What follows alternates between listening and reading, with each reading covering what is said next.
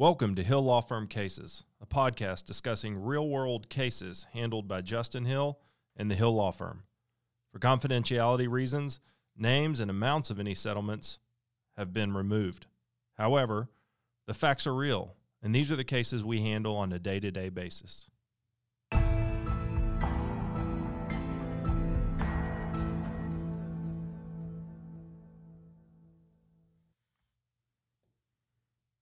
A few years ago, I had the distinct honor and privilege of representing a young man who I've known almost my whole life.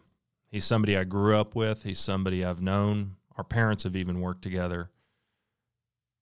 He's somebody that whenever we got out of high school, stayed home, hard worker, blue-collar man. He worked for one of the local municipalities. He worked as a heavy equipment operator. One day, while they were out clearing brush, he had to do some work on one of these pieces of heavy equipment. While he was working on the heavy equipment, he had to open up the arms of the heavy equipment. This allowed him to maneuver and do some welding that needed to be done.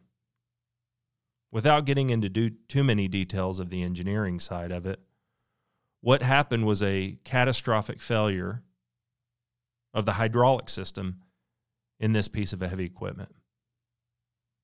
What that meant for this young man I've known almost my whole life was that he got crushed within this equipment. Any other person, this would have been the last we heard of him. This guy I know is a tough old boot. He'd worked as a rodeo clown. He's one of the few people who could have withstood what happened to his body. However, he was gravely injured. Broken back, broken hips, burns. The kind of injuries you don't bounce back from. I spoke to him after this happened, and I told him if he ever had any questions to let me know. And one of the great joys in my career was I actually got to work this case with another lawyer from my hometown. We represented a hometown guy, working together as hometown friends. We brought in experts from out of town.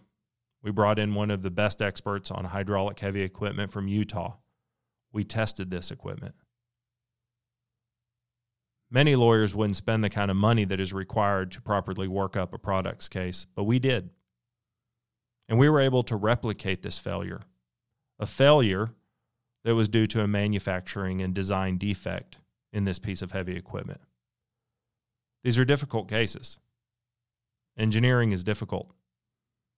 We were able to prove that this heavy equipment failed because it was designed improperly. And we knew it was designed improperly because this company themselves had filed a patent to fix this problem. They just had not incorporated it yet. Without even having to file a lawsuit, this company, multinational, international company, asked us to mediate. At mediation, we were made a fair offer, an offer that was way more than we expected this early in the litigation. And my client chose to settle it. It'll always be one of my favorite cases because I got to represent somebody who I've known since we were kids and played pee-wee football with.